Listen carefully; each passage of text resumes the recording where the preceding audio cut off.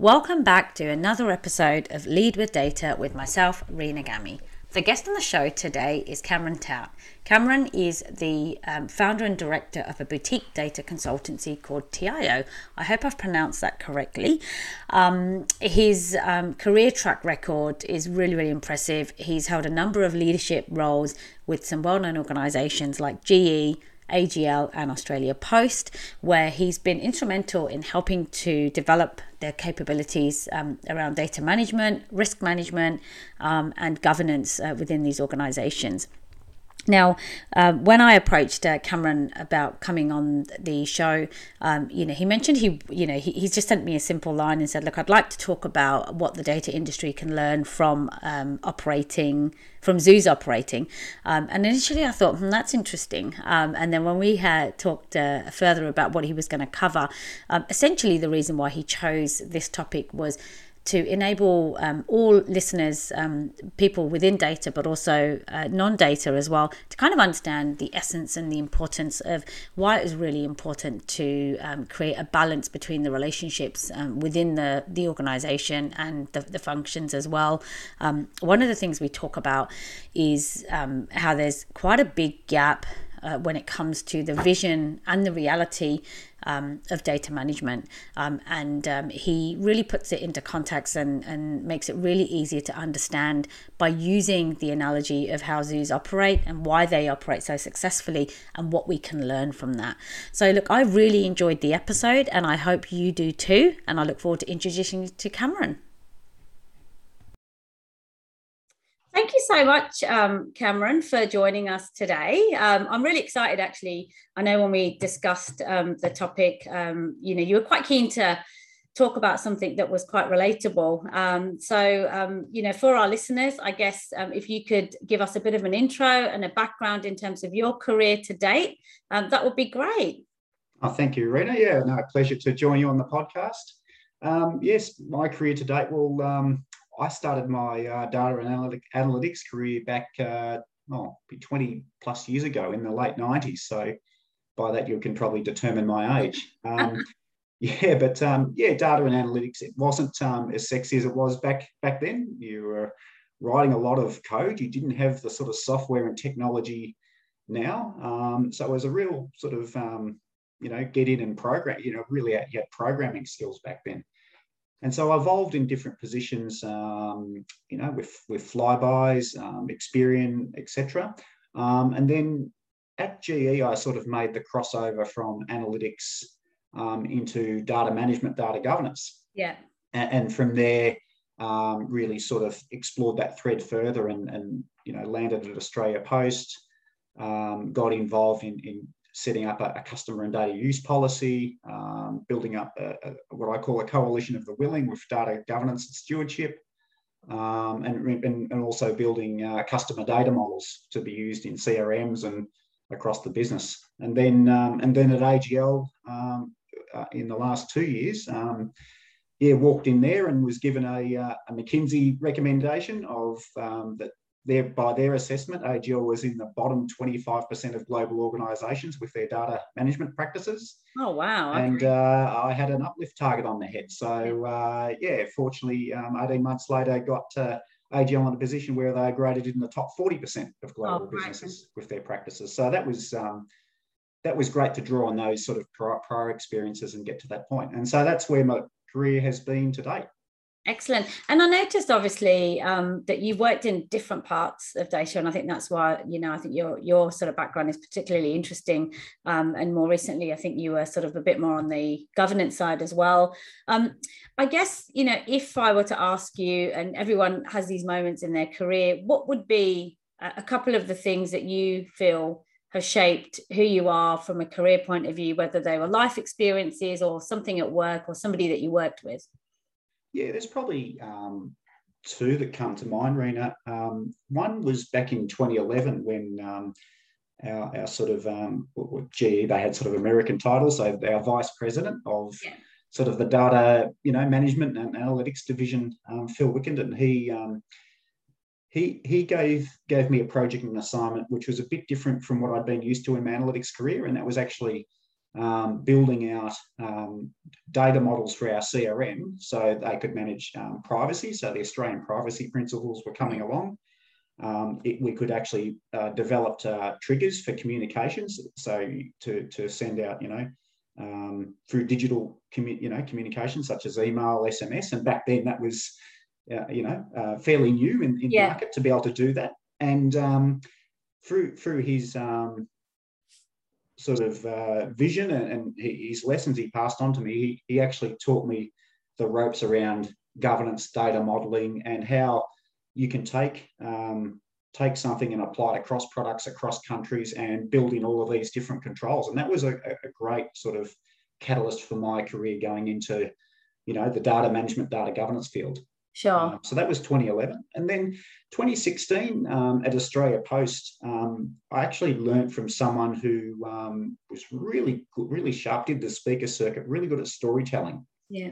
And I would go in at work and go to meetings, and he'd look at me blankly and say, "Cam, no one knows what you're talking about." And he really encouraged me to learn the art of storytelling. And so I explored a few books. I think Dan Rome is a really good author in his field. And he even got me going back and reading children's books to learn how to pitch things and make things relatable. So the topic I'm bringing up today about the zoo is something we can all relate to. Most of us have been to a zoo at some point in our life, particularly in our childhood. So again, it's that having that something in common to look at, explore, build a common understanding around, and applying it to something a little bit more abstract, which is data. And I've found that quite a useful tool to help me in the most recent parts of my career. Excellent. And look, I'm really glad you touched on the storytelling, because I think that's become such a big part of, how you sort of interact with the individuals in the business, and how you can get people on board and how you engage people. Because as much as everyone likes to say that they're telling a story, I think you're right. There is a bit of a craft and a bit of an art to how you do that, and to engage people, especially if they're not data professionals, because that's predominantly your stakeholders that you're trying to work with and collaborate with. So, I might sort of pick your brains a little bit later on that as we get into the discussion. And look, one of the things, obviously, working with data professionals, I found is that most organizations have a concept and an idea of how data can be used, and the various things it can be used for. But on many occasions, it's not utilized adequately. What are your thoughts on that? Yeah, it's interesting.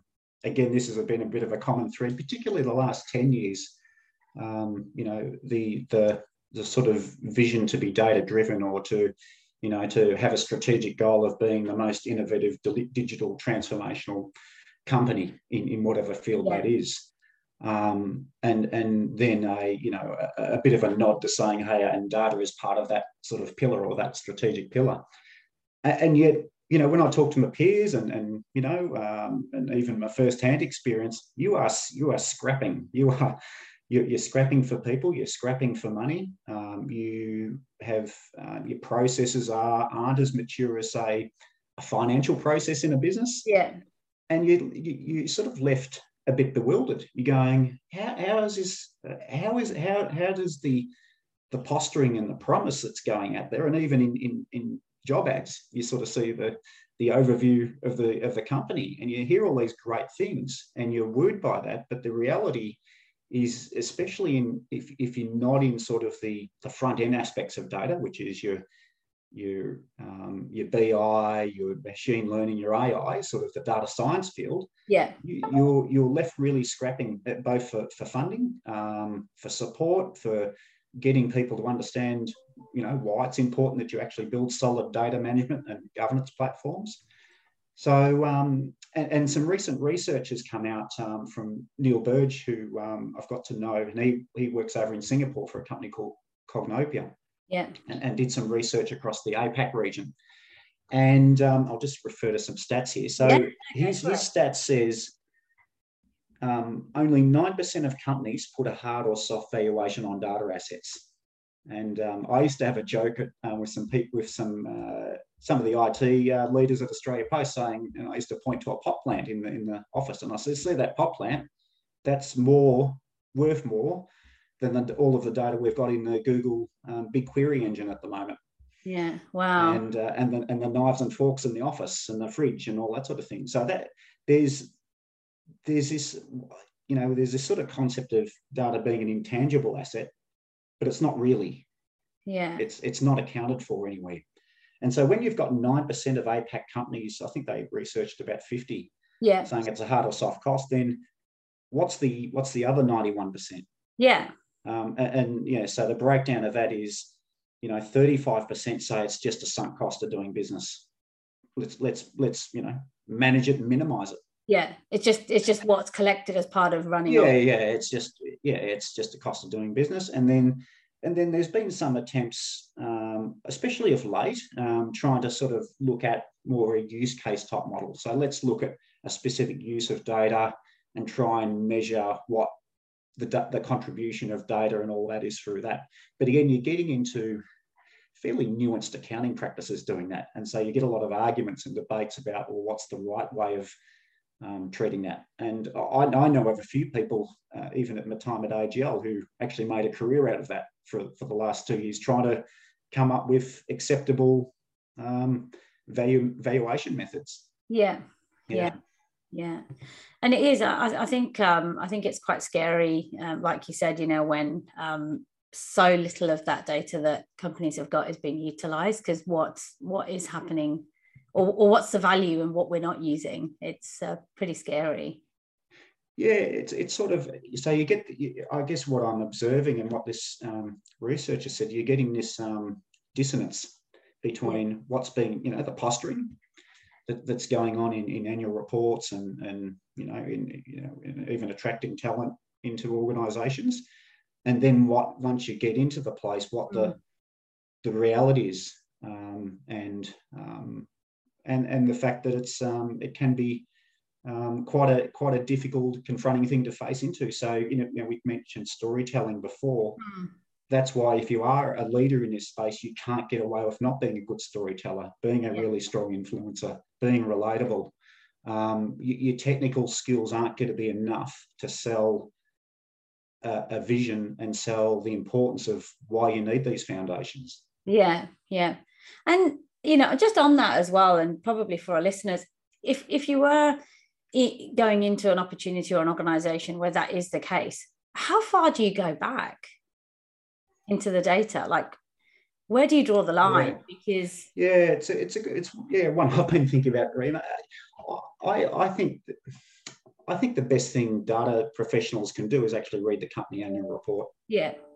And that's your starting point, because in there are going to be things that your board and your executive team care about. And so you don't go in there and talk about data, you actually go in there and talk about those missions. Right, yeah. You go, right, okay, well, one of your tier one risks might be customer privacy, and it might be because you've started to trade in new countries, or you're going into a new industry, or there's a new regulation coming down the line.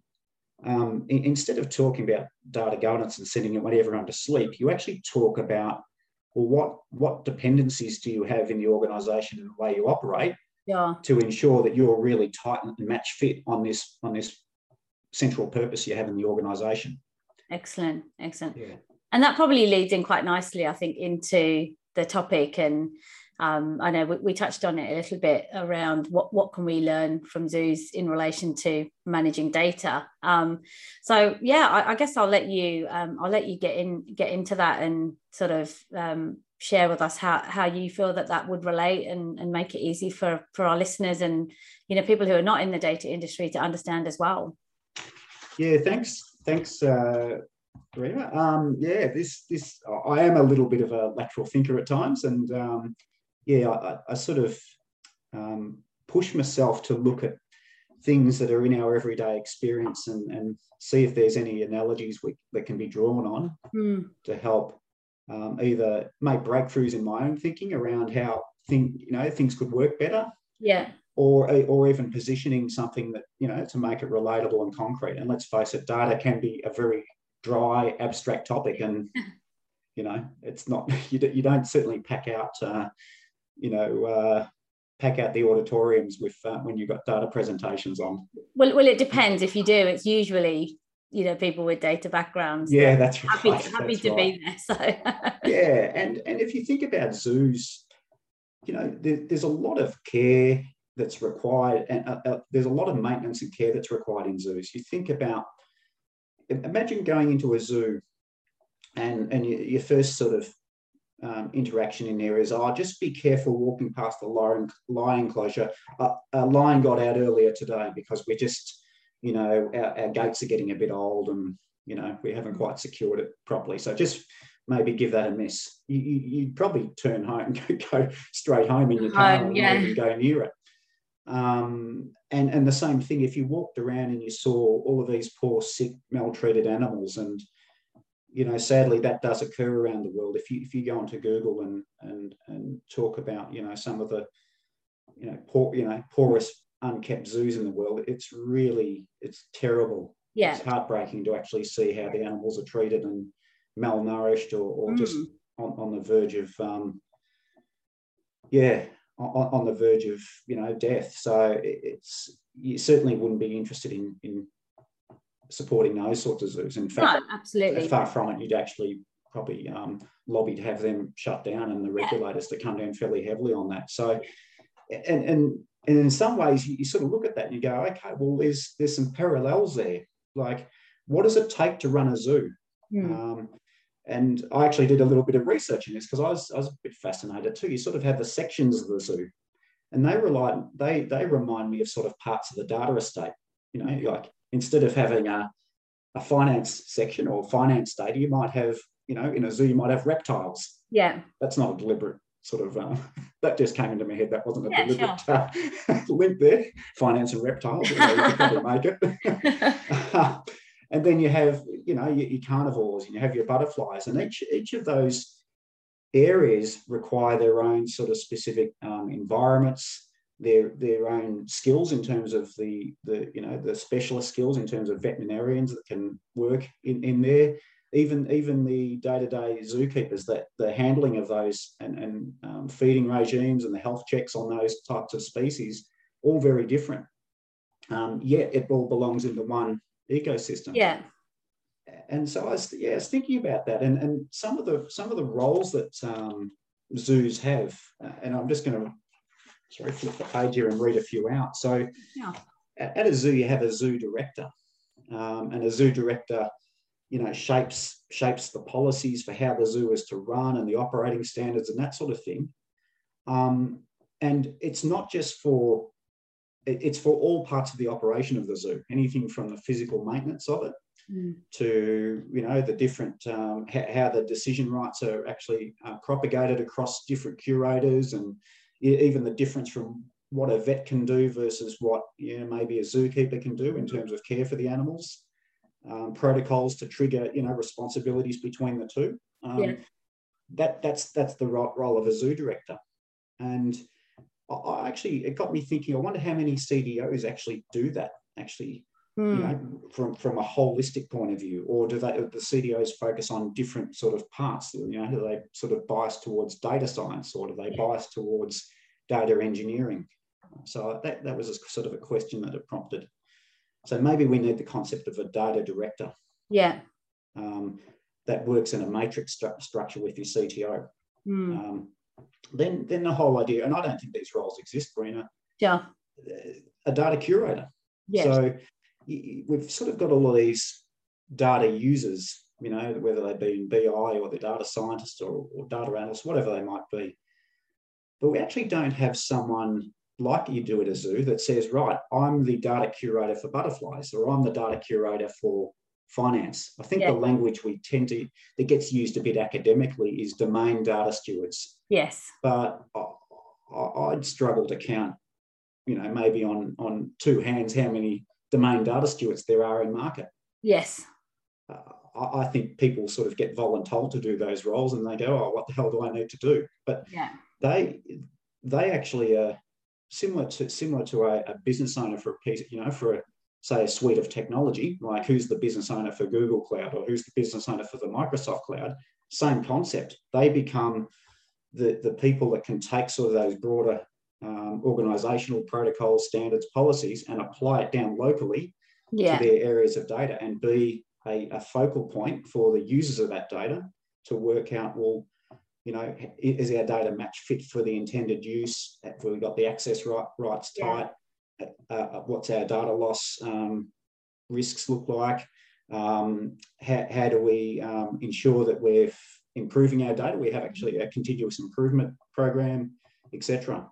Yeah. So I think that's a concept that's missing. Because do you not find at the moment that some organisations do have them, but they're more probably geared towards having somebody focusing on some of the larger functions? So say, for example, you might have somebody just focusing on finance, or somebody just focusing on sales and marketing, or are you talking about a different role? Because I know that you do get some data experts that, you know, are responsible for a particular function, and not on an enterprise level, but they are sort of embedded and focus on that business. Yeah, look, I think the individuals exist. I think my view is the responsibilities are buried and unclear, and also the decision rights aren't clean. Right. So it'd be a bit like going, and people shop for answers or shop for a decision. So it'd be like in a zoo, you know, you go to your butterfly curator and you say, hey, I think we should, you know, do a bit of an overhaul of the exhibit and, you know, bring in some different species of plants or alter the temperatures or whatever else. And then if they don't like the answer they get from the butterfly curator, they'll go and shop it around to someone else and maybe ask the reptile curator. Right, okay. And I think that tends to go on a little bit in the larger organisations. It's not that the basics of decision rights over things, it isn't always followed. Yes, yeah. And it's not written down. It's not published. Yeah. So that's from what I've picked up. And I think that's from what I saw from the Cognopia report, I think that's one of the pieces that are missing, which is which you wouldn't have in other parts of the business, like finance decisions. Yeah. You know, can someone have X amount of CapEx to invest in something? That goes through governance boards. It goes through, you know, there's toll-gated processes to either unlock that money for that use or not. Yeah. We don't have that necessarily in data. And this is what happens. It actually puts pressure down on people who are data engineers and people who are in IT, because they're magically meant to, you know, be able to see it all and make those decisions. But when they do make those decisions, they're in a hiding to nowhere, because it may not be right in the context of how the business wants to use it. Yeah. Or in the priority list of other initiatives. Yeah. So the poor IT folk get thrown under the bus sometimes. Yes. Yeah. Yeah. And so just to sort of finish off the little story here. So you've got sort of your data engineers, a bit like your veterinarians or your zoologists. They're the people that know how the data flows, and they know where the risks are and the weaknesses. And so they can really play a role in improving the ecosystem in which the data flows. You've got your operations managers. They're like the CISO team. Yeah. They're about securing the perimeters, making sure that line doesn't get out through that gate. Yeah. If it's actually left open, there's double gating that goes on. And then finally, you might wonder, well, who are the zookeepers? Well, they're the people who use the data every day. They're your sort of your BI analysts, your data scientists, your data analysts, because guess what? They're really familiar with how it's used. They can spot issues and errors. But part of the problem that community has is, who do they go to? Yeah. They don't have a curator to go to. Yeah. Yeah. So that's it there. And then really, the last people, you might wonder, well, who are the customers of the zoo? Yeah. Well, they're actually the people in the business with commercial targets on their head. Yeah. They've got to use or observe the data or understand it to be able to make decisions to help grow the company, reduce risk, reduce costs. Yeah. Yeah. So to me, in this analogy, they're the customers of the zoo. Yeah, yeah, there you go. Okay. Yeah, and it makes sense. I mean, I think when you put it so easily, even if you think about the lion escaping, again, that sort of comes down to not having the right, you know, protocols, procedures in place, Yeah, the right controls, or giving too much freedom. yeah, or even or the poor lion, feeling being malnourished, and the zookeeper's not alerting the veterinarian, and that Yeah. that persists and persists, and yeah, Yeah, finally break out. Yeah. So it's about that, the nurturing and having people responsible for particular parts, which is really, yeah, which completely relates, doesn't it, to having a yeah, yeah. And I think the difference is zoos are usually a city attraction. They attract a yeah, lot of millions of visitors each year, so there's a lot of visibility on it. But if we applied the same visibility on the data estate in our businesses, would we practice and arrange ourselves the way we do? mm, yeah, And I think in some way, part of that, I mentioned about sort of scrapping that sort of, the posturing versus the operational reality of. I think that does sort of cause a little bit of burnout in the industry too, mm, and maybe why people sort of switch jobs. Great for your business, yeah, Rena, but yeah, there's certainly, I know of quite a few people that have entered, exited, re-entered the data industry just because they need a break from. It's not the technical aspects of it; it's the having to deal with deal with scrapping and trying to sort of put together processes that work and meet requirements in a business. yeah, absolutely. So how do you think an organization, I guess, who perhaps have got some of that, how would an organization achieve a balance, an interrelationship of these roles if they don't have it? Yeah, it's interesting. I keep coming back to KPIs, Rena, with this sort of thing. So from what I've observed, a lot of KPIs, if you look at data scientists' KPIs, they might be, functionally related about the number of models that have been built and then put into production. You look at a data engineer's one, it might be relating to something about how many ingestion patterns have they built and how they've made data, the uptime of availability of data, all that sort of thing. But they're very functional and localized. I'd love to, in the industry, see shared KPIs around not only capability but readiness to attack opportunity. Yeah. So if there's to meet some of the posturing, like how ready are you to legitimately put in a production level AI set of capability that makes decisions about customers' credit. Hmm. What's your readiness for that? And that's something that every person in that data that plays a role in the data field has on their KPI list, because then you're working towards a common mission. Common goal. And also, you, by equally putting that as a KPI, you're actually testing the appetite of the executive from a bottom-up perspective to say, are we really committed to this, or are we just saying words? Yeah. And then on the flip of that, how do you assess if it's working well? If you have something in place already, how do you assess if it's working the way it should? Yeah. Well, one of the things I learned at GE was we used to have this concept called champion challenger. So a champion process is what you're doing today. It's the most resilient way you do business today. A challenger is like an innovation. It's saying, you know what, I think I can do better than this champion.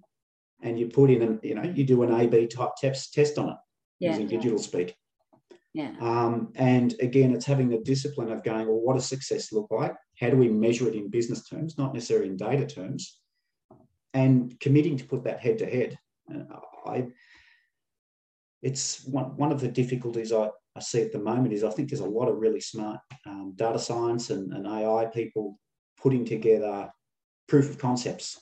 We could do this if we deployed this model this way. Yeah. The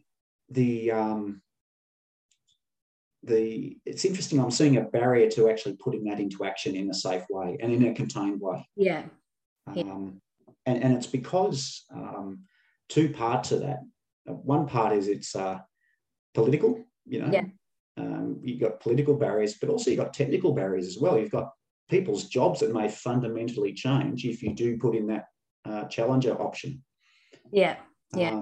But so again, I think that it sort of needs to be confronted. I think that needs to be a part of KPI. So I talk about, if you've got those sort of company missions that can be grafted out of your annual report, and then you determine, well, what are the data dependencies on that, and do we need to go, into, does that mean we are going full data automation on aspects of our operations? Yeah. Then that's the North Star. That's what you go for, and that's what you hold if we talk about the zoo, everyone plays a role in making that a reality.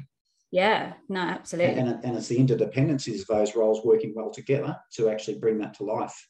Yeah, no, absolutely. And I think also having a culture where people have a voice and can bring ideas to the table, because I think unless people sort of bring up that there is a better way or things could be done differently, you just keep going and thinking if something's working, why change it? I think it's if you foster an environment where people can make suggestions and people are not don't take it so personally that their idea is no longer the best one, I think that's a great culture to have as well. I know one of my clients that I've recruited for recently, they said, for us, we discuss ideas, in the corridor, and, if your idea is better than the one I discussed this morning, we'll run with that. And that's the culture that they have. It's not about, people taking it personally. Yeah, I think that's a really good call out. There was another person who I listened to, and he talked about being additive. Yeah. So not saying an idea is Rena's idea or Cam's idea. Yeah. It's saying Rena's seeded an idea. I've maybe added a variant on it, and then someone else again has put a variant on that, and together it's a consolidation of three people's inputs. Absolutely. And I think if you reach the common goal together, where it started and who ended that idea doesn't matter. I think that, it's about sort of working in that collaborative environment where you all respect that you've all got, you can all make a contribution. Definitely. Yeah. Definitely. And I think, and in a similar way, the power of the people who work with the data every day, sometimes I don't think they know how much influence they could potentially have. If they're noticing something is wrong and they're staying up late and patching data together or correcting it, they could keep doing that for the whole year. Yes. Or they actually might give some insight to engineers, to people, even the CDO, to say, what, we've actually got a problem across our ecosystem. Yes. And if it wasn't for these SMEs doing the patching work, we'd be in a bit of trouble. So we're actually, having, I think maturity is a useful measure. I don't think it's the only one, but having maybe a sub KPI around maturity and the number of times you've got, data users calling out issues, and, it's almost, you want a positive measure is how many data quality issues have you got in your register? Yeah. And you want a big number. You don't want a small number, because it means you've got too many blind spots. Correct. Yeah, absolutely. And so, you might have, 2,000. And then from there, then it's about how we're reducing those and taking a risk management approach. Yeah. What's the cost of reducing it? What's the cost of keeping that as an issue? And you actually, you apply the business's risk management framework to it. Yeah, absolutely. But also, I think the positive of that is when you do identify that there are a high number of issues with risk or quality, that shows that you're evolving, because things do evolve over time. And if you don't, like you said, the blind spots and the gaps just get bigger and bigger because you're ignoring them. Whereas, there are companies out there doing things in real time. They're innovative, they're current, they keep up to date, and you do just get left behind. So you then end up with an environment that isn't, a great environment to come into, especially like you said, if people go into companies and then they walk in and they have one expectation, but they walk in and it's completely different. So I think you have to look at it as a positive. And we're going through a similar exercise at the moment where we're just identifying what things can we do differently, and I'll relate this back to what you said, Cam, because you talk about making sure people have defined roles and become those kind of experts.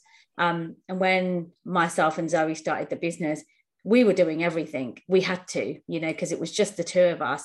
And then as we've grown, and there's always this catch-22 of you need to kind of be able to create value before you add people, but you can't create value if you don't have the people. So, and as we've grown the team, we've all kind of found or ensured that everyone brings something different to complement.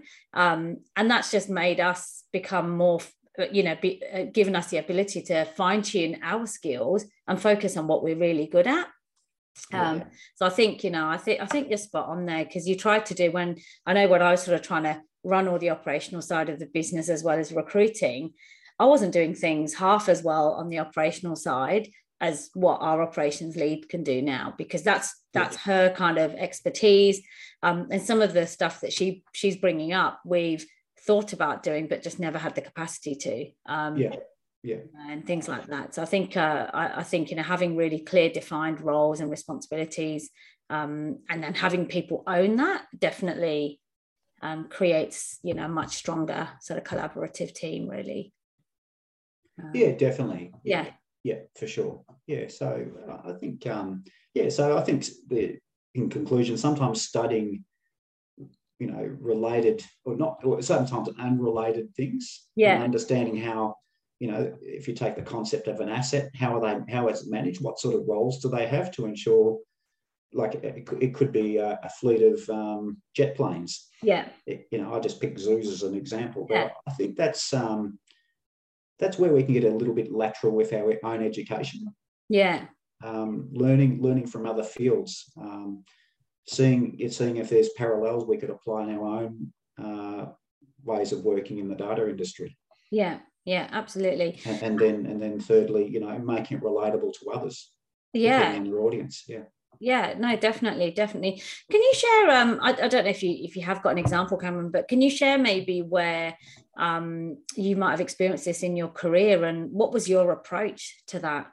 Well, I mentioned sort of AGL before, and the McKinsey review, and needing to sort of get the maturity up fairly fast to meet AGL's sort of broader ambitions around data and digitisation. So one of the concepts I did implement as part of my data governance remit was ask each general manager to assign me a domain data owner, or a domain or owner/steward. And they were certainly a senior manager in the function, and they knew about how the function operates and its broader sort of contribution to the business, and also knew the data reasonably well. They didn't need to be an absolute SME in the data, but they needed to have access to SMEs. And through there, one of the first things I did in setting up, I call it the coalition of the willing, but that sort of I set up a data stewardship council with those individuals, and I assigned them decision rights. I said, we're going to publish this on the intranet, and the decision rights were they were going to help shape policies and standards around how data is managed in the organisation as a whole. For their own domain, they're going to decide what data is the best source of truth, and we're going to put that in a catalogue and say, this is the bounds of what's acceptable data in this place. Anything else, spreadsheets or whatever else, that's ungoverned. You stamp it ungoverned. Classifying the data, who has access to it, even what quality rules are acceptable, where, quality uplift, what's acceptable now, where are the gaps, where do we sponsor it? So I actually gave them decision rights, and through that, many of them said to me, for the first time, I felt as though I had some power. I've no longer beating my head against a brick wall, and especially publishing those on the intranet. That made a difference. And then it was a matter of, doing videos and not podcasts, but little snippets of videos of saying this is how we put data governance in action, and promoting that around the business and promoting them for the great work either they were doing or that we've helped uplift. Yeah. So I think that was my own way of bringing in this sort of concept of a data curator, or if we talk about zoos, the zoo curator. And, you know, whenever I would have a data user sort of ring me up and wanted to chew my ear off about problems and things like that, which you often get in data governance, then it was great. I could point them towards the respective domain data steward and say, right, well, here's the person that can actually make the decision for you. I have no decision rights in this. Yeah, no, that's fantastic. That's democratizing the decision making. Yeah, yeah. But also, I think, you know, the great thing there is where you've not only held people accountable for taking ownership of that, but you've made them want to be part of that and see the value, but be really involved in having an impact. I think that's probably the difference with that approach, is you've really enabled them to have a huge impact in the larger, you know, sort of goal that you've been wanting to achieve. So no, thank you for sharing that. That's all right. Yeah, part of the thing, Rena, was giving them the feeling they have the power, they have decision rights. You know what I mean? A bit no different in your business to say, you know, when you're deferring decisions to other members of your team, to say, you know what, I'm comfortable that you know what you're doing, and I'll let you make the decision. Yeah. That for them was huge. Yeah. I was in a business, like often the default is I better escalate to my manager. Correct. Up and it gets to a GM, and the GM goes, oh, I don't know enough about the detail, and then there's no decision made. Yeah, no, absolutely. But that senior manager layer in there was very helpful to build up, and a big reason why we're able to get to that maturity so quickly. Yeah, and you know, making them having that trust that they are the best people to make that decision, I think is really powerful. So yeah, amazing. Thank you for that. That's right. And I guess sort of, you know, wrapping up, you know, a few questions that I'm always curious about. You know, I'm hearing lots of different things, and we know that the world has changed a lot over the last 18 months. You know, a lot, you know, I talk to some data professionals and they say there's been a big shift in how data is now viewed since COVID. What do you think, and what have you experienced over the last 18 months? Yeah, I think certainly, you know, I was talking to someone earlier today about QR codes. And imagine 2 or 3 years ago if we said, hey, you know, everywhere you go, you need to scan your phone against a QR code, and that gets recorded, and the government sort of have access to that, and there would have been outrage. Yeah. But hey, walking around Melbourne now, that is normal. That's expected. To be a good citizen, like a good compliant citizen in Melbourne, you do that. You don't think about where that data, you don't necessarily think about where that data goes, who's got rights of use, etc. And the example, I spoke to someone this morning with, actually no one in the data industry, just an everyday person. I said, oh, hey, every time you go to McDonald's, would you like your health insurer to know that, so they can adjust their premium and do dynamic pricing around their premiums? Or every time you go to the gym, would you give them that? Do you think that's appropriate? Is that ethical? And they go, I have no idea, and I haven't thought about it like that. So I think one trend is around, as we go into data automation and AI, and we're collecting more and more, we're leaving this, you know, increasing digital footprint.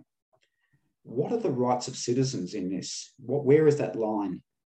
And how can individuals exercise their rights around extended data use and who accesses them and for what? So I think that's a whole marketplace that just needs to open up. And then secondly, I think on a technical level, you know, the big three in the cloud space, you know, the Microsoft, Google, Amazon, they've come up. I mentioned earlier, you know, early in my career, I had to be a pretty gun SQL coder. Yeah. Now you don't. Everything's modularized, everything's prepackaged.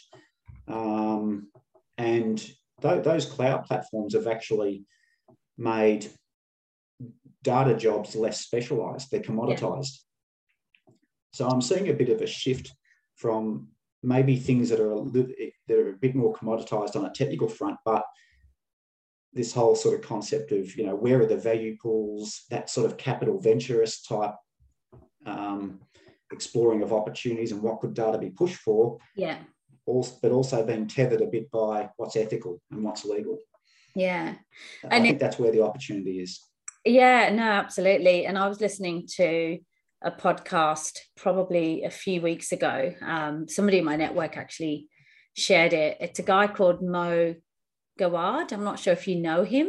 Mo Gawdad. He's the Google X, I think, CEO of Google X, and he's got a book called Scary Smart. You're nodding. Do you know that book? I've heard of the book. Yeah, I've heard of the book Scary Smart. Yeah. Yeah. Well, I mean, the podcast I was listening to him was more around how to find happiness, I think, and he talks about this book. And it's scary. Like I actually want to read it, but it talks about how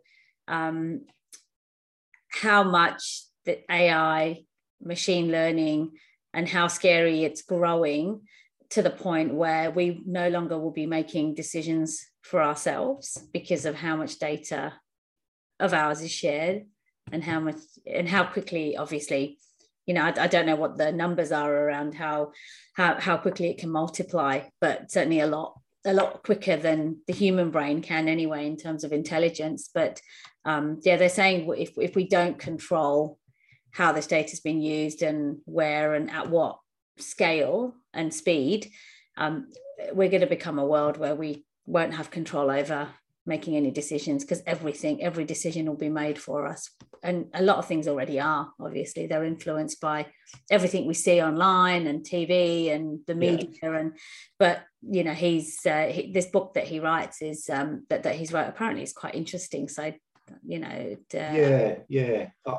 heard someone else say if the environment is a byproduct of the Industrial Revolution, human ethics will be very much a byproduct of our digital and data revolution. Right. And so I think we can, applying that sort of broader concept. I'm sure when the Industrial Revolution started, environmental controls were probably scarcely practiced. Yeah. That's maybe why we're here where we are now. Yes. And that improved over time. And I think what you're alluding to there is, yes, this could be absolute runaway train for the rights of humans. And I know earlier offline we were talking about legal firms, large legal consultancy firms now pushing into this space. Yes. The concept of data ethics, companies saying we need a data ethics policy or some set of principles to help guide our decisions. So it is becoming gradually more mainstream.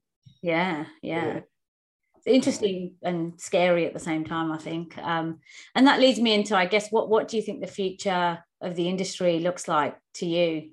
Where do you think it's heading from a data and business intelligence point of view?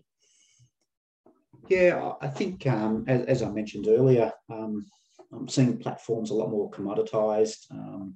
Maybe the technical skills to actually navigate those platforms aren't maybe as steep as what they were in the past. Yeah.